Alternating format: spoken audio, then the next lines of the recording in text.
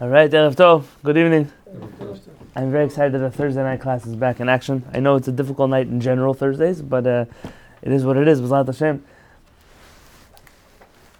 Usually I would start with defining a term like Agadah. What is Agadah? But before we can talk about Agadah, we first have to study what it is that we're going to be studying. I have an allergy to people who don't know the history of the things they study. So we want to start there. That's where I'm going to start today. B'ezrat Hashem, next week, we're going to discuss the Rambam's introduction to Agadah. The following week, we're going to do Rabbeinu Avraham, the son of the Rambam's introduction to Agadah. From there, we already see how we're sailing and which direction we're going.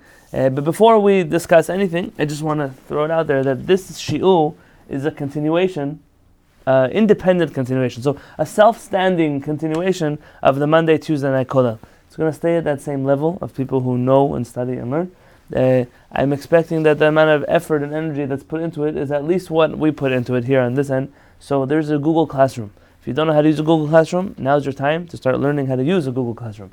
The Google Classroom was started last night, so if you don't have whatever was in the Google Classroom, that's totally expected. Precisely why I wasn't expecting everyone to bring papers or anything like that. The papers for tonight were optional in the first place, but they are there in the Google Classroom. You use your Gmail address to join Google Classroom. Anyone who's sitting at this table received already a personal invitation from me. If you didn't receive an invitation, so you just want to go to Google Classroom, it's like classroom.google.com, put in the class code, which I sent out by email to everybody sitting at this table, and then you take that code, plug it into Google Classroom, and it will automatically join you here. Every week we're going to have things that we do, that we prepare before the shiur. So I'd rather, instead of spending time reading to you what was assigned last week, for you to read, come prepared, and then we can discuss what it is over there. This is especially going to become important when we get involved in the Gemara itself. We start taking apart Gemarot. Instead of sitting and explaining the Gemara first, you already have a week to study the Gemara on your own. And then what we're going to do here in the shiur is take apart that Gemara in the lens of Agadah, in the way of Chazal. But let's zoom back just a moment. I said I wasn't going to define Agadah, precisely because Agadah is a very hard word to define. The reason I use the word Agadata in Aramaic as opposed to Agadah is very simple. Modern Hebrew did a lot of things. One of the great things that modern Hebrew did was give access to Jews around the world to a language in which they can understand the vast majority of rabbinic literature. So an Israeli has advantage over anybody else when it comes to studying Torah, to learning books. Most of the language is there in front of them. I say most because not Aramaic, and perhaps there are old sentence constructs in biblical Hebrew, or even the Hebrew of the Mishnah or the Talmud is a little difficult for an average Israeli to understand. But overall, the fluency of Hebrew has increased in the world. Baruch Hashem, thanks to modern Hebrew. On the other hand, certain words that are used in modern Hebrew are not the same words that we use when we say things in the language of Chazal. So for example, Agadah in modern Hebrew doesn't mean what we mean when we say Agadah. Agadah in modern Hebrew means a legend, or a fable, or like some kind of hocus pocus story, like a folk tale is an Agadah. Agadot, the legends. Normally we would refer to this genre of study as Agadot Chazal, the Agadot of our rabbis. But if I would tell an Israeli Agadot Chazal, that would mean the fables of our rabbis, or the folklore of the rabbis, and I don't appreciate. Even many books of En Yaakov are translated as legends of the Talmud. Now, that being said, the reason why I chose Agadah is because Agadah is an Aramaic version of Agadah, and therefore it doesn't have any of the Israeli preconceived notions to it. So Agadah will be, but Agadah is also referred to by many other names, and today I'm not going to take them apart, but sometimes you'll see Chachamim refer to them as Midrashim, or Midrashei Chazal, Midrash Halacha, or you'll see words like Haggadah. The word Haggadah, it means Agadah, it's the same thing. Aleph and Hey are interchangeable in the language, and therefore you'll find that some refer to Haggadah as Agadah, Agadah as Haggadah. When it comes to Pesach, in many Yemenite communities, the book is called Agadah de Pischa, the Agadah of Pesach. It's the whole story of the Pesach narrative. It's much easier to define Agadah by what it's not than by what it is. And that's a very rare exception to a rule. Normally you want to define something by what they are. I once spoke to somebody who was Neturei Karta. I said, tell me, what's your philosophy? He said, we are not Zionim, we are not Zionists. I said, I get it, I get what you're not, but what are you? What are you really? What else do you have aside from what you're not? He says, that's it. We're not Tzionim. I says, you have to have something that you are. And from here I realized that many people define themselves only by what they're not. They don't actually have any self-worth on their own. I'm not that, so what are you? I don't know. Agadah, unfortunately, we're going to have to resort to what it's not. What Agadah is not, it's not the halachot of the Talmud. It's not all stories. It's not all midrashim. It's not all fantasies. It's not all what you might think it is. But Agadah is essentially every rabbinic writing in the Talmud that doesn't directly come to teach you a halakha. So whereas in the beginning of Masechet Berachot, we're going to discuss about what time Shema begins and when Shema ends, and the commentaries of the halakha are going to become obsessed. When does Shema begin? When does Shema end? What is sunset? When does sunset? What is sunset really? Is sunset when the sun begins to set? Is sunset when the sun ends to set? What is dawn? Is dawn when the sky becomes light? Is dawn when? And so on and so on. And what happens if you miss Shema? Rabbis say until midnight. What if you miss midnight? Can you rely on the opinion of Rabban Gamliel until the morning? And so on and so forth. These are the halachic conversations you have in the Talmud. In Agadah, we don't deal with that side of the Talmud. If you wanted to know halachot, your best route to studying halakha would be to take a Mishneh Torah of the Rambam, Shulchan Aruch of Yosef Karo, to sit down and learn halakha. You don't have to peel back all the layers of the onion to start from the beginning and go for it. The Agadah is the side that is not so blazed yet. It's the trail that many people haven't ventured down yet. There's a path that's derech kvusha l'rabim. Many people walk down that road. There's some dirt roads, back roads. That's the world of Agadah. I'm actually feeling on the verge of adventurous, brave, slightly stupid. You know, when my mother and father moved into their house in San Diego, they had a white carpet in their whole house. White carpet. Like white carpet. Not off-white, not yellow, white. And one of the neighbors came over. Said, oh wow, you have kids with a white carpet? You must be very brave. In American English, very brave means you must be very stupid. But you just say brave because it sounds better when you say brave. We're going to open up a can of worms. Because the road of Agadah is not as paved as the road of Halakha. If we were studying now Talmud in the lens of Halakha, I could, in the middle of my sleep, walk you through where you find the Rambam and the Rif and the Rosh and the Ran, and then you want to go to the Bet Yosef and the Tur, end up with the Halakha in your hands. We could trace the whole way through. In the world of Agadah, it's the Wild West of Jewish study. It's an area that's been neglected by many Chachamim. In fact, when I was in yeshiva, in some of the yeshivot that I was in, they would just skip the Agadot entirely. Either they would read it very quickly, like superficially, just read it and get to the next part that's important, or they would just skip it. So this is not important, read the next page. The neglect of the study of Agadah, or the fear of some to venture into uncharted waters like Agadah, has led to this really being a discipline that very few people are involved in. And that's where into Jewish history steps Rabbi Yaakov ben Chaviv, or Jacob ibn Habib. I sent you a Wikipedia link. When we post rabbinic biographies, it's important that you become fluent in who these rabbis are, because we're going to be dealing with them very much from here on out. In the handout that I gave you, I want to walk you through some of the history of the En Yaakov. En Yaakov is obviously the eye of Yaakov, named after Rabbi Yaakov ben Chaviv, who was the one who put together all of the Agadot of the Talmud into one book. If you go to the Google Classroom, it'll be there in the material section under introductions. There's only one for now. It'll say historical introduction to En Yaakov. While you're looking, when I said this is a continuation of Kollel, I also mean that the shiurim are not going to be cute shiurim where they start somewhere, they end somewhere. We have a beginning, middle, conclusion, and then we're done. We're going to be an ongoing study of Torah, and every shiur is going to bring with it whatever the Beit Midrash wherever the Beit Midrash will guide us.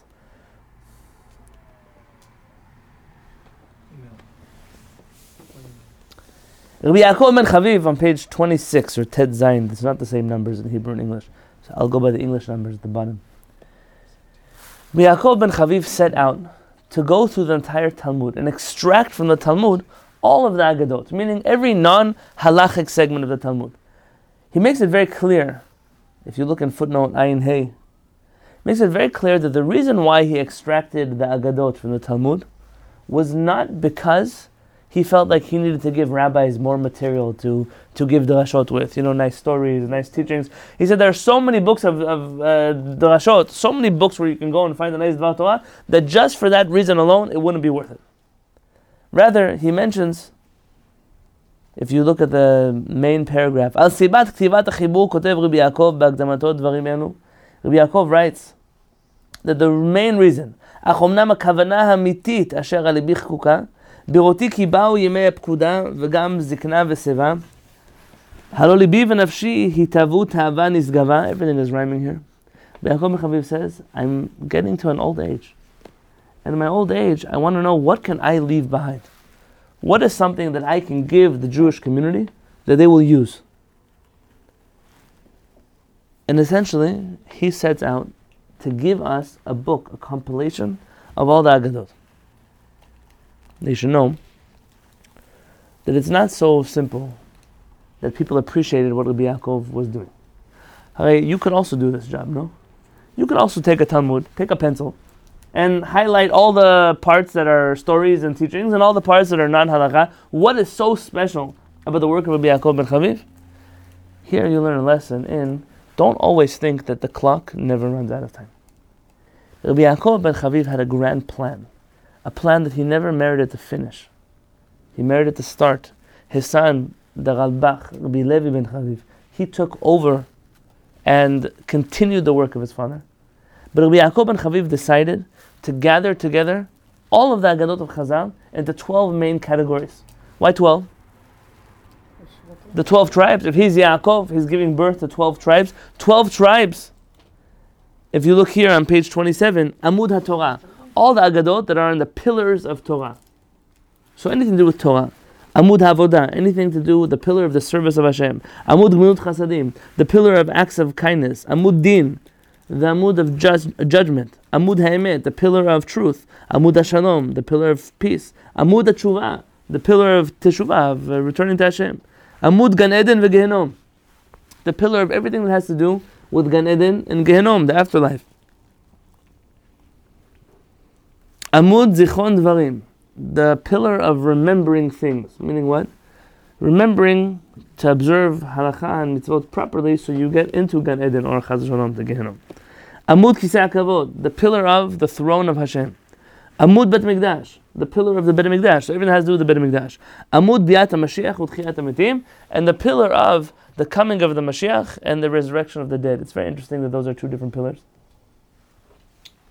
That first there's a Bet Mikdash, and then there's a Mashiach and the resurrection of the dead. But that's already for a different shiur, for a different time. If you look here at the bottom of page 27, there's a very long footnote. Ayin Zayin.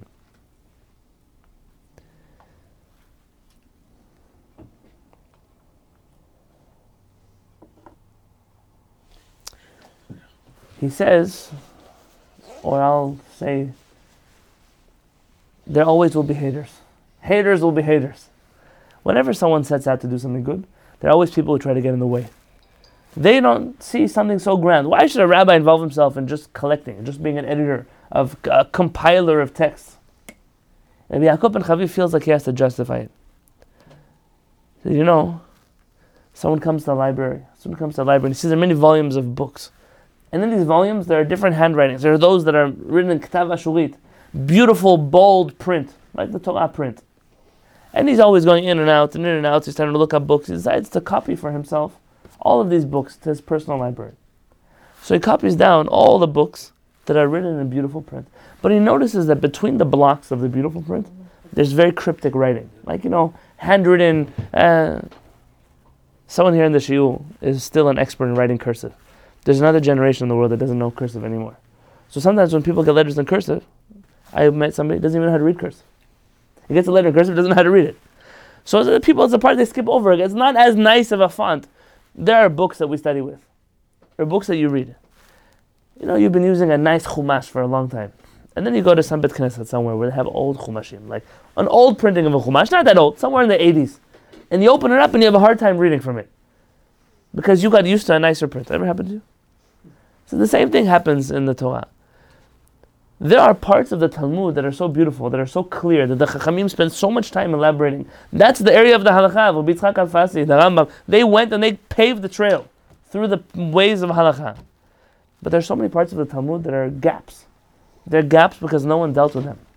He said at a certain point the student felt that he had to go back and do justice also to the parts of the Talmud that nobody else cared about. And that was the purpose of creating Ein Yaakov, was to compile together all the teachings of our rabbis that have in them emunot, that have in them things. We're going to read about that in just a moment. But he essentially decided to take all the writings and split them up into different categories. 12. So now you wanted to go look up something? You wanted to see what Chachamim had to say about Mashiach? You open it up and you had chapters on that topic. You wanted to see what Chachamim said about studying Torah? You would open up the book and you would find it like that. It was more than just sifting away the halachot from the Talmud and retaining everything else. But Rabbi Yaakov ben Chaviv changes his mind. On page 28,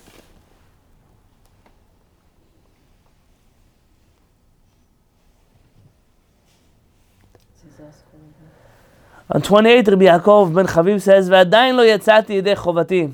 I didn't finish my work. Meaning, he decides at a certain point that it's not right to rearrange the writings of our rabbis. You should leave things where they are. If things are found in Masechet Brachot, leave them in Masechet Brachot. Things are found in Masechet Sukkah, leave them in Masechet Sukkah. Things are found in Masechet Sanhedrin, leave them in Masechet Sanhedrin. Rather, he worked out an elaborate system in which he would condense every Masechet to just the Agadah, and then he would write an index. And he would say, anything that has to do with Mashiach, you could look up paragraph number 3 in Sanhedrin, paragraph number 7 in Sukkah, and that way he could preserve the order of the Talmud while still keeping true to his goal of sifting through everything. In the beginning of this project, somewhere in Seder Moed, maybe right after Seder Moed, Rabbi Yaakov ben Chaviv passes away. And not only does he not finish his work, but there's a whole rest of the Talmud that wasn't finished. And his son, the Ralbach, Rabbi Levi, continues doing his father's work. But it seems that this idea of connecting every piece of the Talmud to one of these 12 pillars fell by the wayside. And we only have Rabbi Yaakov's index to the first volume that he put out. And the second volume already didn't have an index. And subsequent printings of the Ein Yaakov don't even print the 12 pillars. So you can't even know what Rabbi Yaakov arranged in that order. And the Ein Yaakov that we have today is a collection of Agadot in order of the Talmud, but not in order of topics.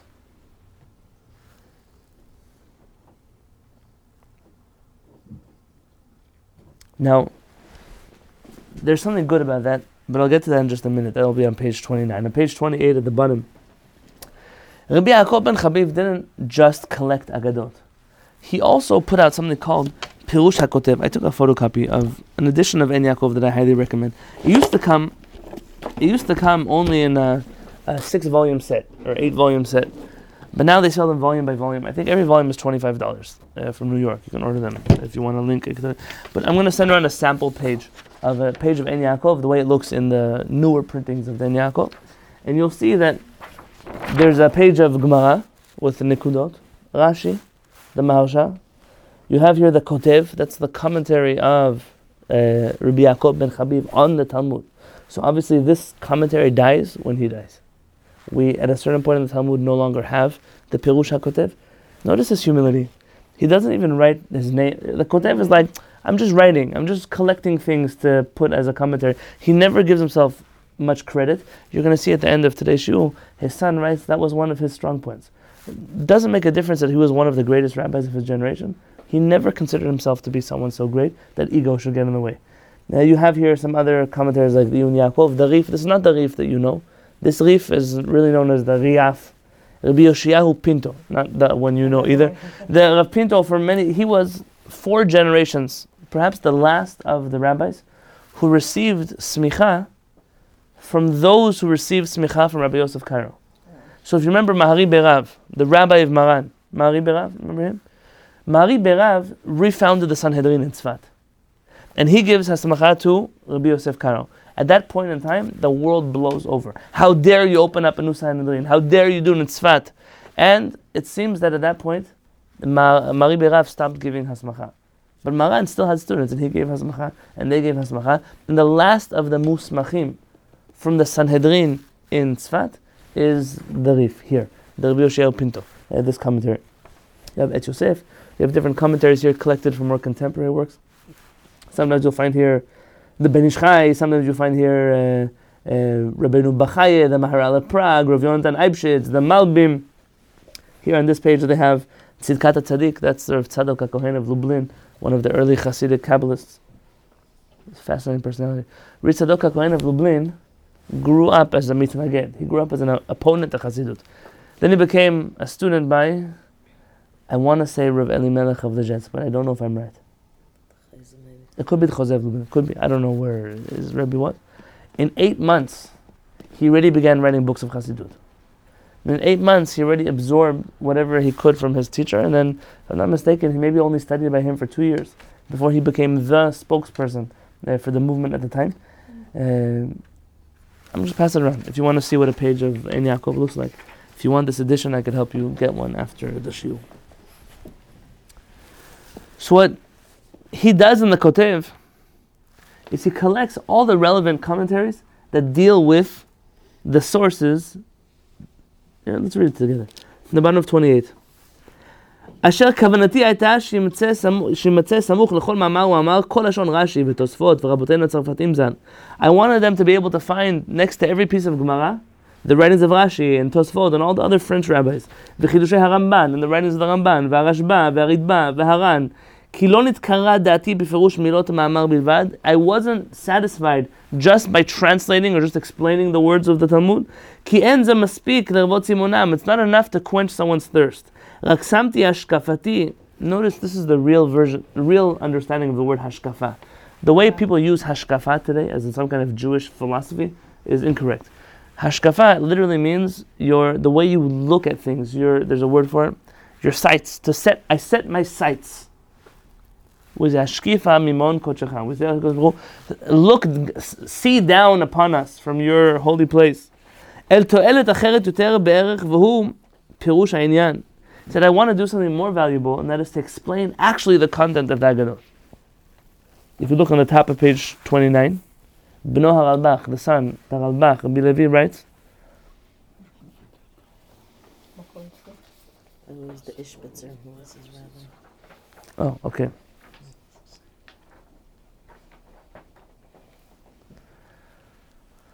He said initially his father didn't intend to write a commentary, but people kind of persuaded him, hey, we want you to write a commentary on the book that you're printing.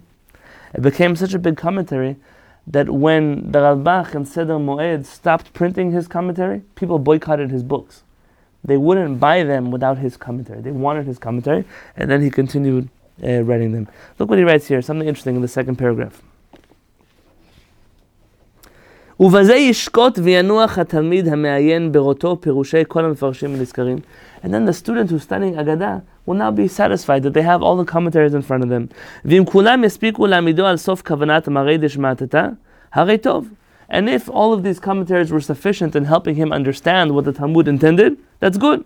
ואם בכל זה עדיין צריך לו תוספות ביור, and if he still needs more explanations to understand the Talmud, הרשות, in bold, הרשות נתונה לעיין ולכתוב איש כמתנת ידו. I let every person write however they want to write, comment however they want to comment. ובלבד שלא יסור ימין ושמאל מן היסודות אשר הציבו מפרשים תורניים הנזכרים. He said, unless people deviate and understand the Haggadot against the way the Torah commentaries translate it, כי מפיהם אנחנו חיים, וכולנו חייבים ללכת בעקבותיהם ולעיין כפי כוחנו. He said, we all have to adhere to the words of the rabbis who understood Haggadah properly, but I'm not saying that I'm the only way to understand Haggadah. I'm putting the Haggadah together, I'm suggesting a commentary, but every student has the right to understand Haggadah as long as it falls within the parameters of the Jewish faith. This is a little bit of a stab. It's a jab, it's a better word. It's a jab at who? He writes the Toranim, the Mefarshim HaToranim. Other place he calls them the commentaries that are of Emunah, that are believers in Hashem. You know that at this point in time already, Spanish Jewry is split into two groups. It is split into those who may be identified more as Maimonideans or rationalists, and those who are split into Kabbalists, and those some were running after philosophy, and some were running after the Kabbalah that was coming out of France and Germany at the time. Rabbi Yaakov ben Chabib is saying, I don't allow you to use my book to study it in the way of the Sephardic rabbis who go according to philosophy. I don't let. He was very adamant opponent of this understanding of the Talmud, the more rational understanding of the Aggadot, which is very interesting that the commentary that you see here, it's actually not on this page, there's the commentary on the Ein Yaakov. It's called the commentary of Haboneh. If this is the writer, he's the builder. Who is the builder? His name is Rabbi Leon Modina, or Rabbi Aryeh de Modina. Leon is a lion in French, yes? So Aryeh is a lion in Hebrew. Different people use different names. He wrote a number of books. Ari Nohem, the lion that roars. Ari Nohem is the writing of Rabbi Leon de Modena that was all against the Zohar and against Kabbalah. Even though he came from a family of Kabbalists, he felt very strongly that Kabbalah, especially the Zohar, was not a true book. Many rabbis responded to the work of the Ari Nohem. I just got my hands on a copy of the Ari Nohem and on a copy of the rabbis who responded back to the Ari Nohem. It's very interesting that this is considered one of the main commentaries on Ein Yaakov, being that it's very much not in line with the teachings of Yaakov ben Chabib, but it's important because it kind of balances things out. If you were looking for a more Kabbalistic way to approach the Agadah, you'd find it in one commentary. And if you're looking for a more rational way to understand the Agadah, you would find it in the other commentary.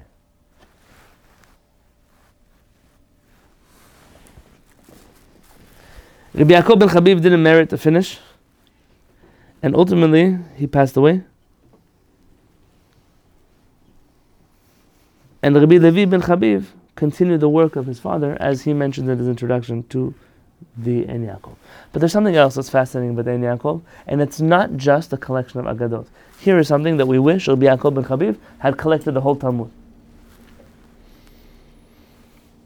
The Ein Yaakov is a collection of Spanish manuscripts of the Talmud.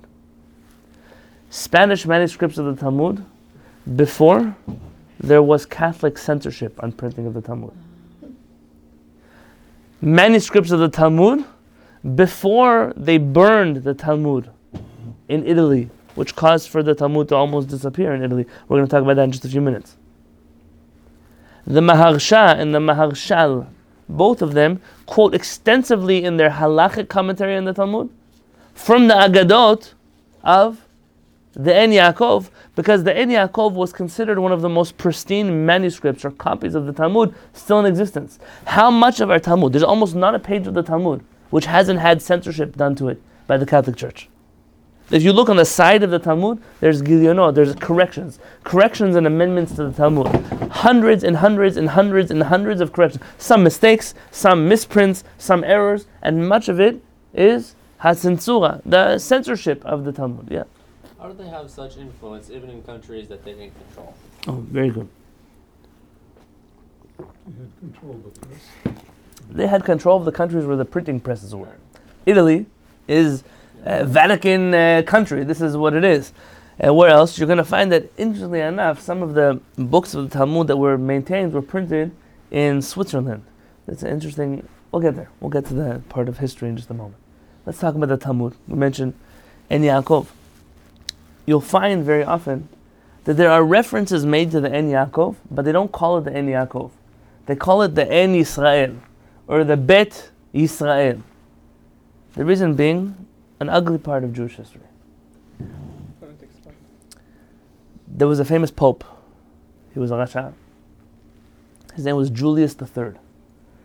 Julius III, he lived, I wrote it down, from 1487 to 1555, and he became the pope in 1550 until 1555. In this time period, there were a group of Jews, 3, who had converted to Catholicism. And part of their desire to prove to the Catholic Church just how Catholic they were was to show the Church that the Jews are really anti-Christian and that they're heretics, and their writings of the Talmud are riddled with all kinds of evil things about Christianity and about the rest of the world. This is something that has never stopped. Until today, the Talmud has been attacked over and over, different groups and different times. Sometimes you read and you can't imagine that this stuff still goes around. But it still goes around. There was a famous professor in Germany. I want to tell you his name now. He converted to Judaism in Germany. It took him 10 years to do Giur. 10 years he studied kippah, a beard, tzitzit in the Jewish community. All of this was part of his thesis that the Talmud is a book against humanity. He lied. He cheated his way through the Giur process. He spent 10 years in the Jewish community and then left only to publish his magnum opus, which is an attack on Judaism and the Talmud, through his experiences in the German Jewish community. This is something the anti-Semites of the world always like to attack the Talmud. This is part of this is what they do. This is their whole life.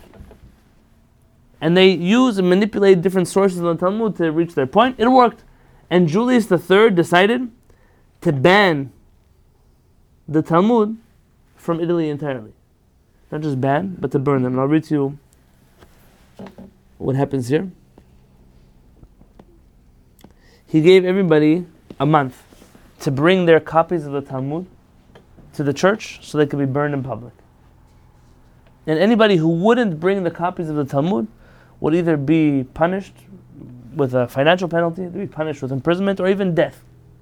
And so Jews had to bring every set of the Talmud, or any books that contain Talmudic writings, to the Catholics so the Catholics could burn them. They ended up burning over 10,000 books of the Talmud. You have to understand, this is the days where every book is expensive. Every book is some of these books are not even printed. They're manuscripts, handwritten manuscripts, copies of the Talmud. And it happens that at that point in time, the study of Talmud became very weak in Italy because Italian Jews simply did not have access to Talmudic literature. This lasted for a number of years. And if you know the period here of the popes, there are two popes that change very quickly. One of them, I believe, was pope only for about 22 days. He became the pope. He died about 22 days later. His name was Marcellus. That's an interesting name. And then another pope came after him. And this came until the time of Pope Pius IV. Pope Pius IV, he was the pope from 1559 to 1565. He was born in 1499 and lived until he finished being the pope. 1565. He decided to turn back the tide of the printing press against the Talmud and issued some kind of verdict that you would be allowed to print books of the Talmud as long as they were printed under different names than they were printed previously. And that's when En Yaakov became a different name. And they printed the same book, but under different titles. And you'll see on the left side of the page, this is the introduction to the En Yaakov. But it's not called En Yaakov. But you'll see in bold how many times it says Yaakov, Yaakov, Yaakov, Yaakov, Yaakov, to let the Jewish people know it's the same book. You know when you get a new bottle of something, says new packaging, but same great flavor. So it's the same idea that the printers were trying to do here. And Baruch Hashem, since that time, this book returned back to the Jewish bookshelf. Let's talk a tiny little bit about Rabbi Yaakov ben Chabib. Question. Yes. Why there are so many versions of En Yaakov? There's many girsaot. Many printings. Different printers print different editions, and sometimes they don't all do the same good job at printing the En Yaakov. And that means that you have different variants between different volumes of En Yaakov. The hardest part of En Yaakov is when the text of the En Yaakov doesn't match the text of the Talmud that you have in front of you. And it becomes very clear that you should never edit the En Yaakov from the printing of the Talmud which is in front of you. Because the Talmud which you have is printed by Catholic Church censorship. And the En Yaakov that's different is most likely different because it's the original version of the Talmud. And many printers of the En Yaakov over history tried to fix the En Yaakov. Remember, like by Rav Kapach Shulin? They try to fix, but the people who are fixing are making problems. They don't even realize. Everyone wants to edit something. But when I was going through this introduction of this book, I cannot tell you how many mistakes I found in the introduction. Typos, number. Okay, it happens. My books also have mistakes. But I was very careful not to... Look, what I did was, I wrote little notes on the side. I think that this should be written this way. I think it should be written that way. I'm not going to go through and cross something out and then write. Not that everyone's ever going to look at my books in the future. But as a matter of principle, don't edit things that you don't need to edit. It's not worth it. Just let it be the way it needs to be. Rabbi Yaakov ben Chabib. Rabbi Yaakov ben Chabib was born in Spain, like I told you, in northern Spain. Zamora. Yeah, it's like the wine that you have. He ends up dying in Greece. So his life takes him, he's born 1460. So what makes him leave Spain? The Girush Farad, the Spanish expulsion. He's expelled from Spain along to the next stop, which is Portugal. In Portugal, he gets expelled again, where he continues traveling through and ultimately finding a safe haven in Greece. Why is Greece such a safe place? Christianity. Who rules Greece? Turks. It's under the Ottoman Empire. The Turks were not the worst option for the Jews. It's interesting how history changes and countries change. And today you might feel differently about Turkey than then. Yeah. But Turkey was the country that let the Jews come. Not just come, but it wasn't just Turkey proper, but Greece, for example, Saloniki. Saloniki was one of the most glorious Jewish communities in the world. The community of Saloniki is, we're going to read about it soon. It's an unbelievable place. It's a capital of Torah, of yeshivot, of rabbis, of batei din. Even in very recent history, before the founding of the State of Israel, Greek Jewish communities were considered the second place to being the chief rabbi of Israel. That was the place, especially for a Sephardic Chacham, to go. But we're going to get to, let's not put the wagon before the horse. That's right, there are many communities that are left over from the Greek and Rhodes and other communities from there. So he was born in Zamora, like we said, which is in the country or the province of Lyon in France, which is in the northern part of Spain. And he studied Torah from a very special Chacham, Rabbi Shmuel Valensi, who was one of the great Chachamim at the time. I might actually want to post in your Google Classroom to look up a little bit about his life, and other rabbis who were giants in his generation. He then moved on to be a rabbi in different places in Spain. And even though it says Bikesh Yaakov, even though Yaakov wanted to sit in Shalva in peace, unfortunately Kafza alav, all kinds of things jumped on him, and he finds himself smack in the middle of the Spanish Inquisition. At this place, right before the Spanish Inquisition, there were giants who were living there, like the giants of Castilla, Rabbi Yitzchak Canpanton. I'm going to put his name in the Google Classroom also. The Mari Abuhav. Who's Mari Abuhav? He later moves to Tzfat, yeah, and the famous Bet Knesset of the Mari Abuhav is in Tzfat. The Bet Yosef, Maran, praises Mari Abuhav. Why? Because Mari Abuhav is the rabbi of his rabbi. The Mari Berav studies by Mari Abuhav. He's Rabbe de Rabbe. And there were a number of rabbis lived right at the Spanish expulsion. Rabbi Yosef Chayun, Rabbi Yitzchak Arama. Who's Rabbi Yitzchak Arama? Wrote a commentary on the Torah. No, Akedat Yitzchak. Professor Nachama Leibowitz quotes him a lot in her commentaries on the Chumash. He's an unbelievable Chacham. Unfortunately, his books were printed very poorly until very recently. I just got my hands on a brand new set of Yitzchak Arama. Printed, it got a little damage in the mail, but aside from that, printed with a brand new print, beautiful titles and everything like that. The whole set, maybe 15 volumes for $90. Lo Yuman Ki Supal. You can study today the writings of Rabbi Yitzchak Arama, one of the unbelievable Chachamim in the Talmud. Let's quote him often. I don't know how you, I'm not an expert. Rabbi Yosef Ya'abetz and other rabbis like Don Yehuda Abarbanel. Who's Don Yehuda Abarbanel? In Spain, He's the son of Don Yitzchak. Yes? Rabbi Abraham Zakut or Zakuto, you might hear some people say. And included in this camp is the Mahari ben Chabiv. Mari Abuhav was also the rabbi of Maran's uncle. Maran has an uncle, Rabbi Yosef Karo has an uncle named Rabbi Yitzchak Karo. Rabbi Yitzchak Karo is a student of Mahari Abuhav. So this is like the glorious time of Chachamim in Spain. You are dealing with Chachamim. Think about all the rabbis who ended up in Tzfat and how great they were. This is the leftover of who survived the Spanish Inquisition.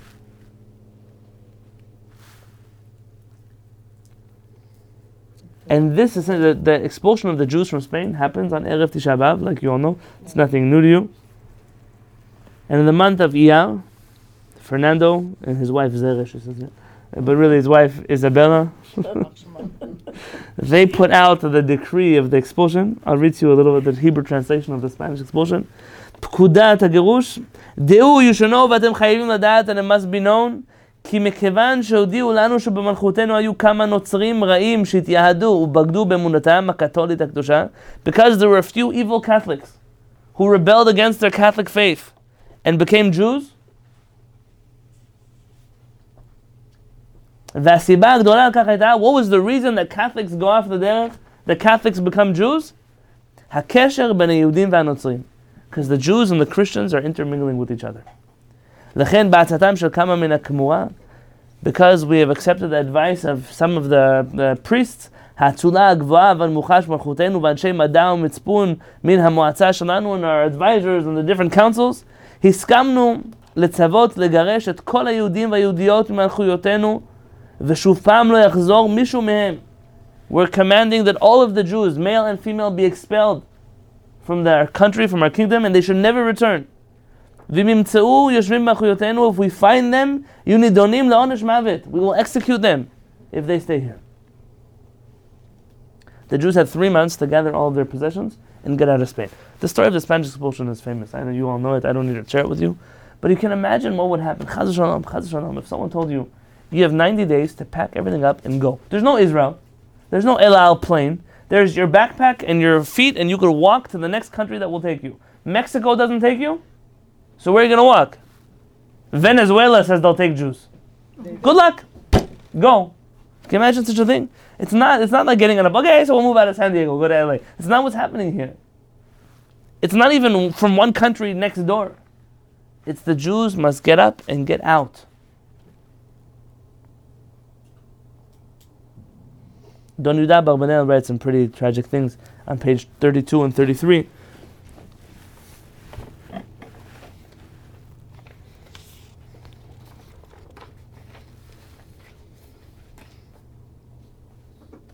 Look here, I'm going to read to you his encounter with the king of Spain.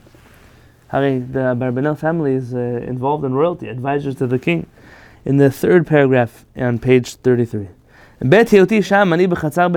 I was there in the courtyard of the king, Nachal Goni,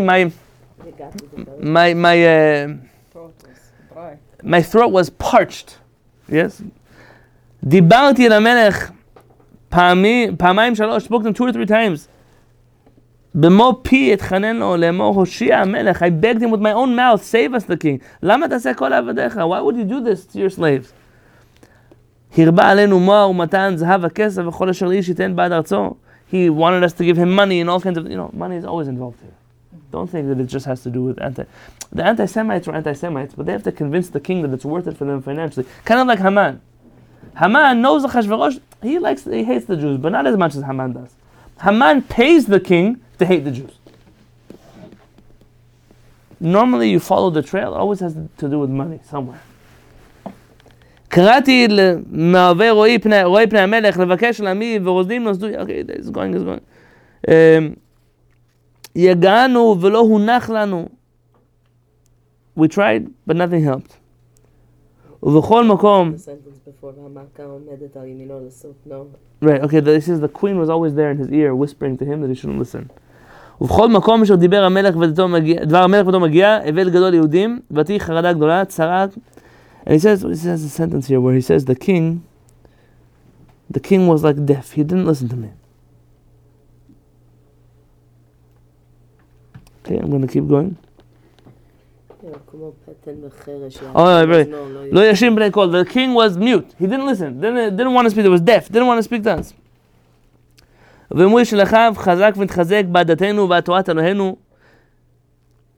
He says, it comes out, ויחו בלקוח 300,000 רגלי העם אשר אנוכי בקרבו. He says, we went out 300,000 people on foot.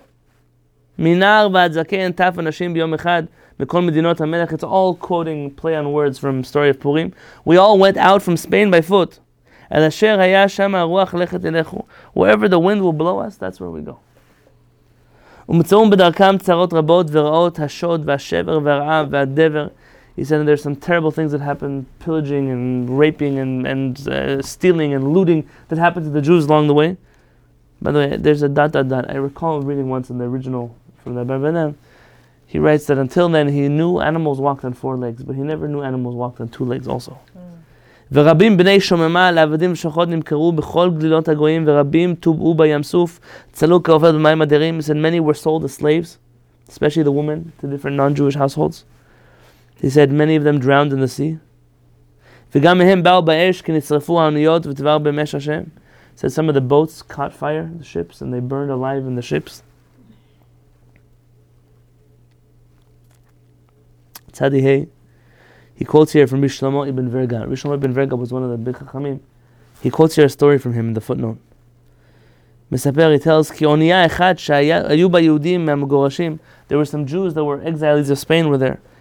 באו בם מכת הדבר ובא לאונייה, הקברנט השליחם ליבשה. There was a plague there.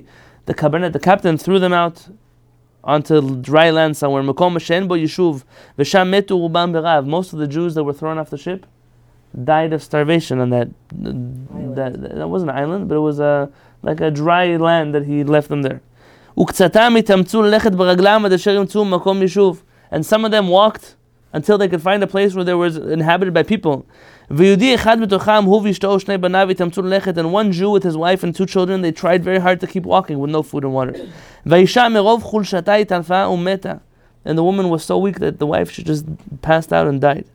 ואיש הנושא את הבנים ובמהלך הדרך התעלפו, שלושתם מחמת הרעב, and this man was walking and carrying his 2 children, and both of his children died from hunger.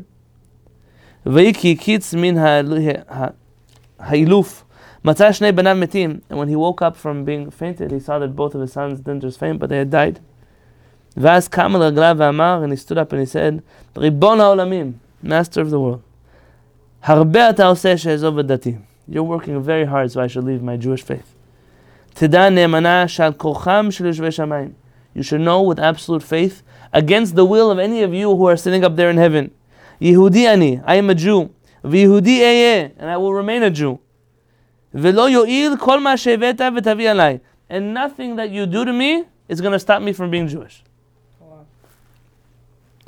ואסף מן האפר ומן העשבים, and he gathered from the dirt and from the weeds, וכיסת הנערים, and he buried his sons, והלך לחפש מקום יישוב, and he went to go find a place to live.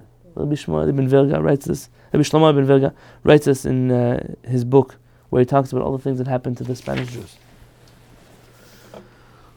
On page 34, they finally make it to Turkey, the Turkish Empire.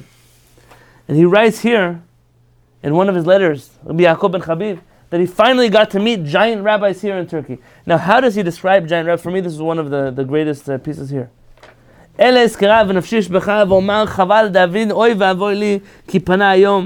He talks about all that they left behind. There were 3 of our great leaders that led us all together.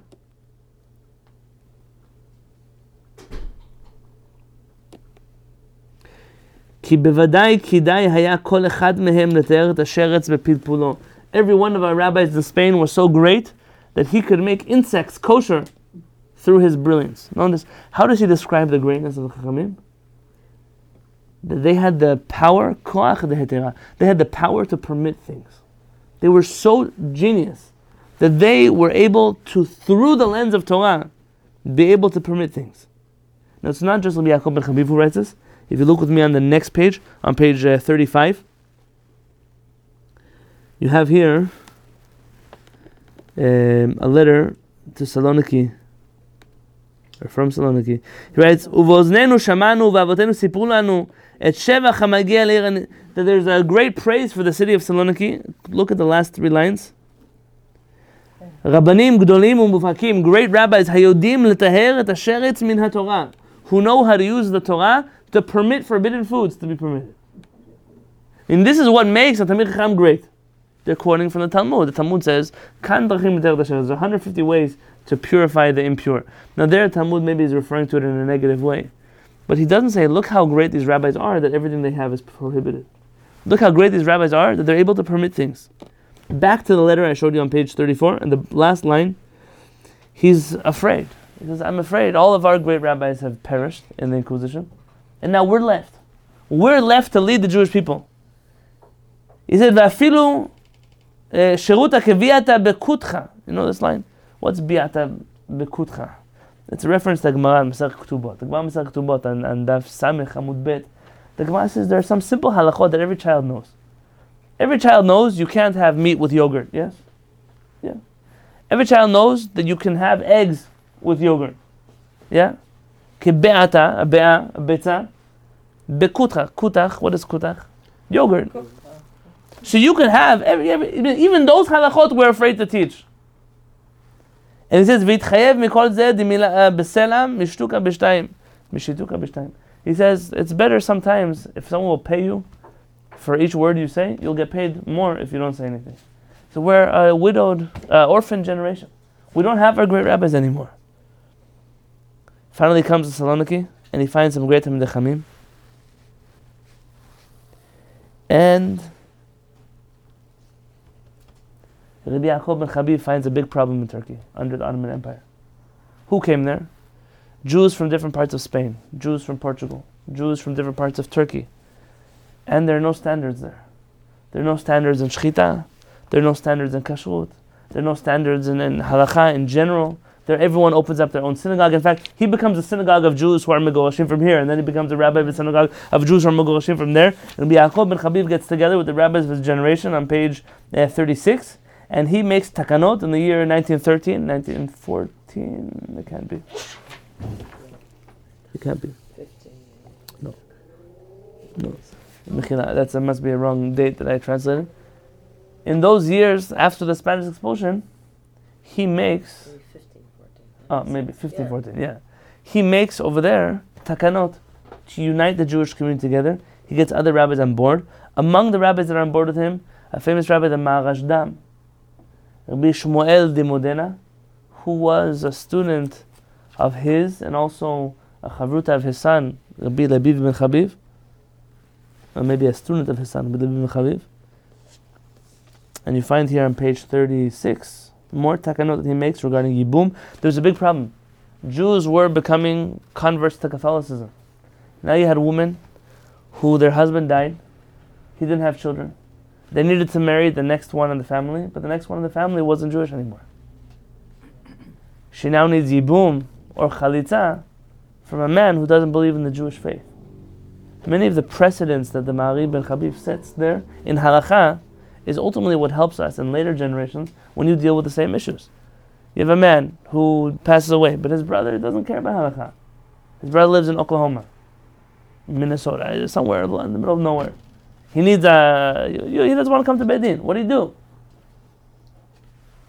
He dealt with these situations, and you'll see here on page 37 in the bold. He signs Yaakov ben Chabib along with Rabbi Shlomo. I don't know how to pronounce his last name. Tiatzak.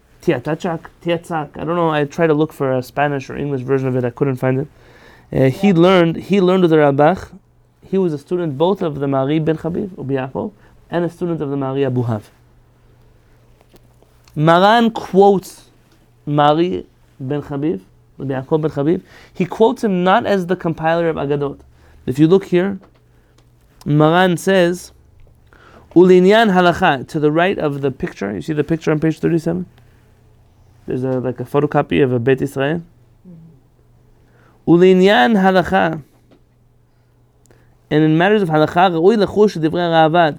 You should be concerned about the words of the Ravad. Sha'Rashba ve'Aran machzikim dvarav. Because the Rashba and the Ran both uphold his words. Ukmo shehora zaken v'yoshev b'yeshiva. And like the elder who sits in the yeshiva ruled, Ma'ari ben Chabib, Rabbi Yaakov ben Chabib. So whereas we know the Ma'ari ben Chabib to be the author of Agadot, really he was known to the Sephardic Jewish community as the posek, the elder of the yeshiva. If you look in the bottom, not here yet, the next page. Look in the bottom, page 39. You want to come with me there for a minute? So the last page that I photocopied for you. The bottom of page 39, it footnote Kuf Tet Zayin. Maran writes, Maran. והנה בא לידי ביאור רוב ספר אורח חיים לרבנו הגדול, Ma'ari Abu Hav, ביצחק אבו Hav. I received a copy on most of the first volume of Shulchan Aruch, the Ma'ari Abu Hav, וביאור תחילת ספר החיים, תחילת ספר ירא דעה, And I received also a copy of the beginning of the Orach Chaim and Yoreh De'ah of the Shulchan Aruch, לרב כמון מורנו הרב יעקב בן חביב ז"ל. והסכמתי לכתוב דבריהם בשמם ובמקום שנראה לי לחלוק עליהם, לכתוב מה שקשה לי על דבריהם, לכתוב דעתי, ומעיין יבחר הטוב בעיניו. He says, I will quote their works in halakha, and I will argue with them when I need to argue with them, and you decide who you're going to follow. Maran, again, sees Mari ben Chabib as the author of works in halakha, which we don't have today. We don't have his writings on Shulchan Aruch. Nan Orach Chaim, nan Yoreh De'ah. We have some letters from him in halakha, but more than that we don't have.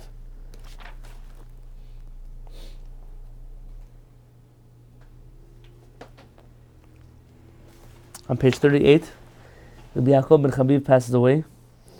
His son, look at the first three letters on the top of page 38. Hey, Chaf, Mem. You know what that stands for? 38. Almost.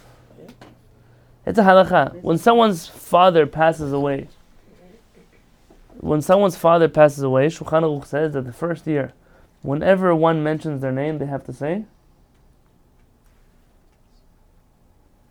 it's interesting what Jewish people do when it comes to mourning, covering mirrors and all kinds of. But when it comes to things that actually says Shulchan Aruch, they don't do. Hey, Chaf, Mem. It should be. I'm not going to say it by myself. Baruch Shem, my father's alive and well. It's by somebody else. Harehu kaparat mishkavo. This person is the kapara for his father's resting. It's a halakha. Whenever someone says his father's name, he has to say that. You can't just say his father's name anymore. Now, from then on, he says it. And he says in the next sentence, These are the words, this is Rabbi Levi, the son of Yaakov. So these are the words of the one, the bitter one who is sighing. Because of my sins, it's talking about himself, he says that his father, the crown of his head passed away. This is his father, my father of blessed memory. He's the one who lights up my eyes, the sun of my eyes. He says, and if you wonder why I'm still acting as if he only passed away a year ago, it's because every day of my life I feel like he passed away now. He said,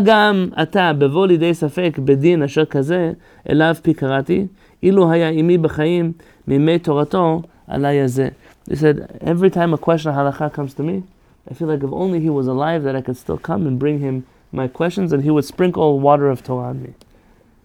And then in the bold words, some deep things he writes about his father in old Sephardic poetry, which I don't want to get into now. If you look in the last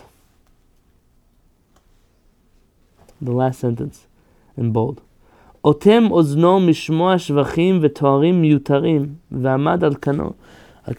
He said that he always closed his ears from listening to all kinds of exaggerated praises of himself. Nivzeh be'enav nimas. He was humble in his own eyes, even despised. Kire'ah ke'ach yashav al yamino. Ki'ilu haya bno ben Yaakov. He treated himself like a humble person. Baruch Hashem, Rabbi Yaakov ben Chabib merited that many people studied his Torah.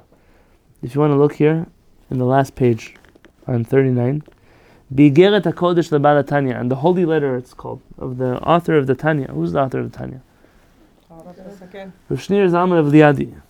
He writes, Al ken ahuvai achai v'ra'ai al na tareu hara gdola azot. He says, don't worry about these things that happen to you, my beloved Chasidim. Utnu kavod Adonai Elohechem. Give honor to Hashem your God.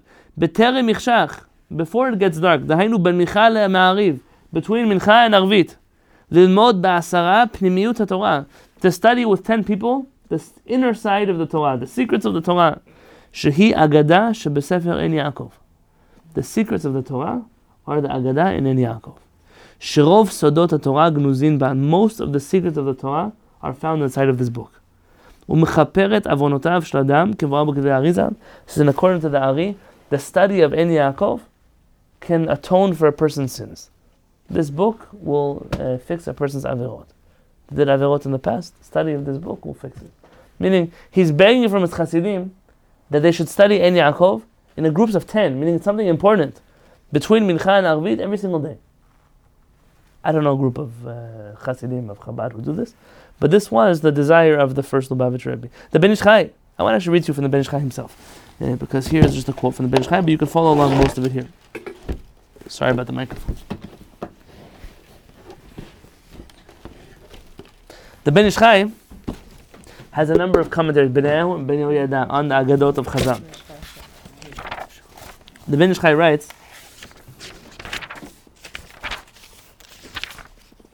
the Ben Ish Chai's introductions to his books are normally very short. They're very short, not with a lot of information. Most of what he writes in his introduction to his books are prayers to Hashem, that his words should be accepted, that everything he writes should be correct, that Hashem should know that he only wrote these books Hashem Shamayim, and to make Hashem's name great in the world. He never wrote it for no other prayer. Every one of his books starts in a similar way. There are special tefillot. Every book he writes his own tefillah for his book. In this book, the Ben Ish Chai writes, "V'zoti min amudaim." It's known. Ki po irenu, in this city. Where's this city?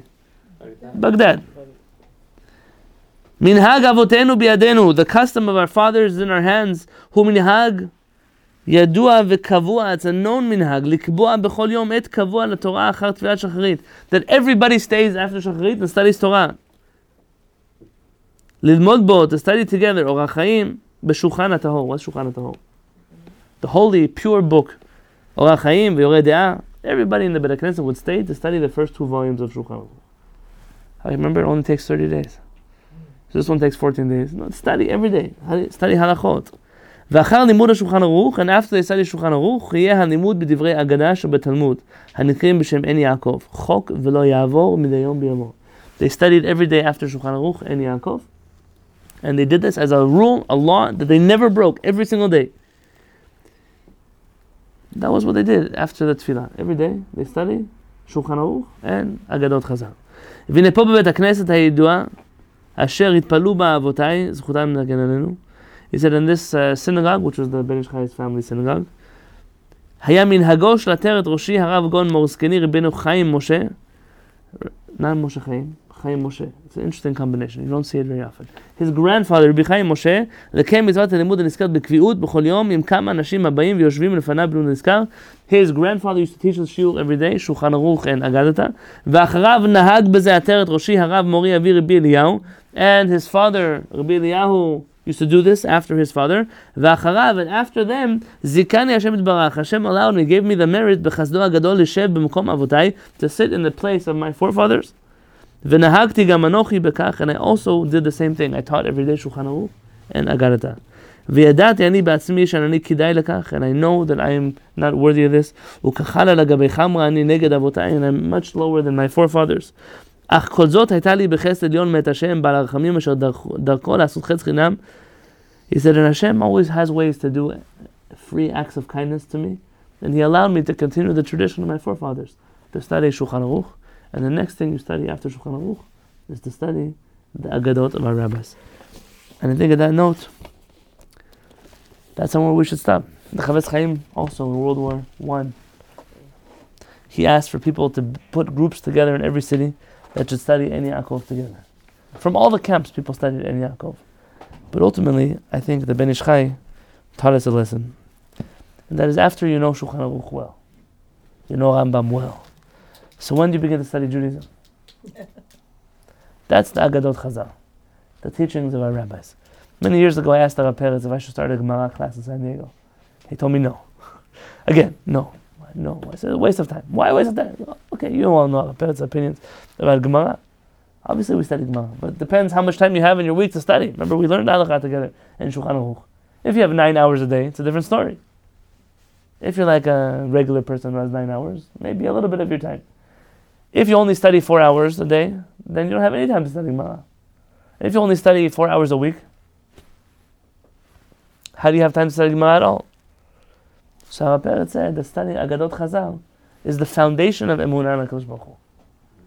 The Ben Ish Chai says, after you finish Shulchan Aruch, you close the book, and now you learn how to believe in HaKadosh Baruch Hu. The beautiful part of the Agadata is that because it is such a trail that has never been strolled down before, or so few have ventured down this trail, there is so much work that we together can put into the Agadah. It's possible that the conversations we'll have here are going to be different than any other shiur we have here.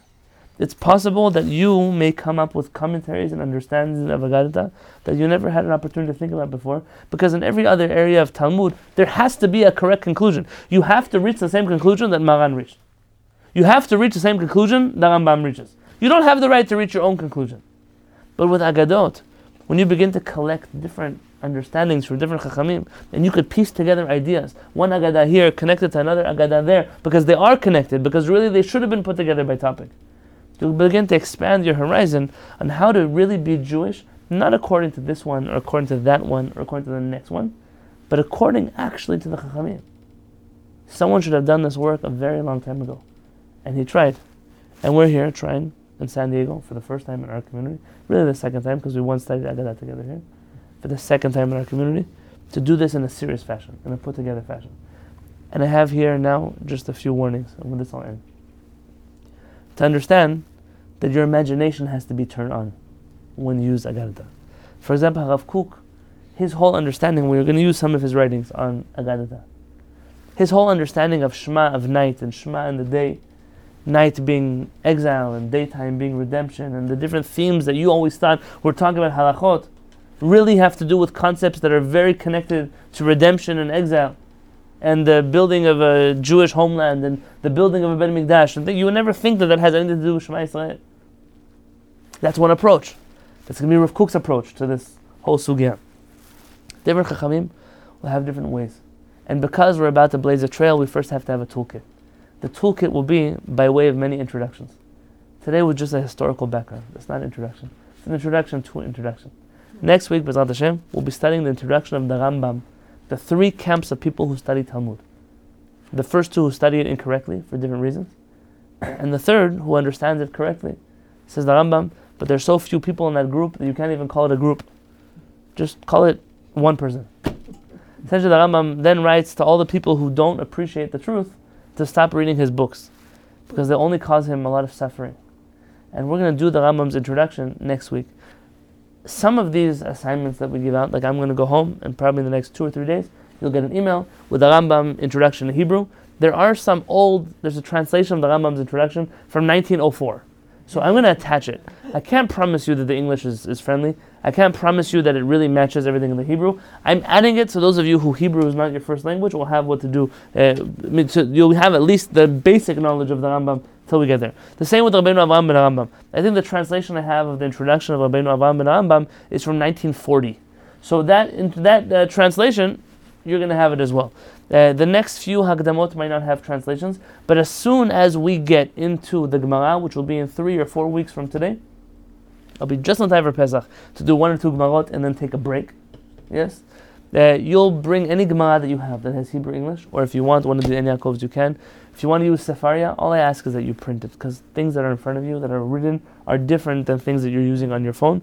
Sefaria had a deal worked out with Rabbi Adin Steinsaltz, should live and be well, that all of the English translations of Steinsaltz to the Talmud are now provided for free on Sefaria. So when you click on a piece of Talmud, no longer is it just in Hebrew and random, open source translations, but it's the translation of Steinsaltz with Rashi and different commentaries there. You can click on the text. There's Hebrew, English.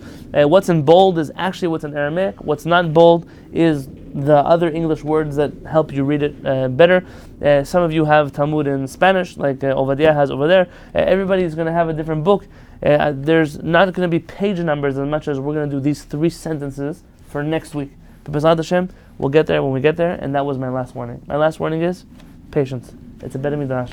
We're only meeting once a week. If we will learn every night together, then next Monday, we'd already begin studying Gemara. But because we're meeting once a week, and we have to pace ourselves, so we'll be doing 1 week Rambam, 1 week Rabbeinu Avraham ben Rambam, perhaps another week or 2 the Ramchal and Rav Kook and the Ben Ish Chai, and then we'll get straight into the Gemara. And from there on out, we'll be using the books of the Talmud. What I'm asking from you, don't lose your patience before we start learning Talmud.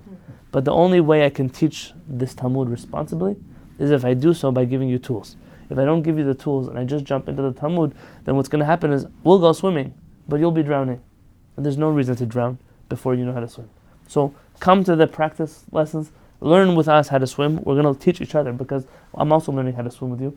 I don't purport, unlike Halakha, I don't purport to have the derech and understanding Agadot, but that's exactly what's so exciting about this.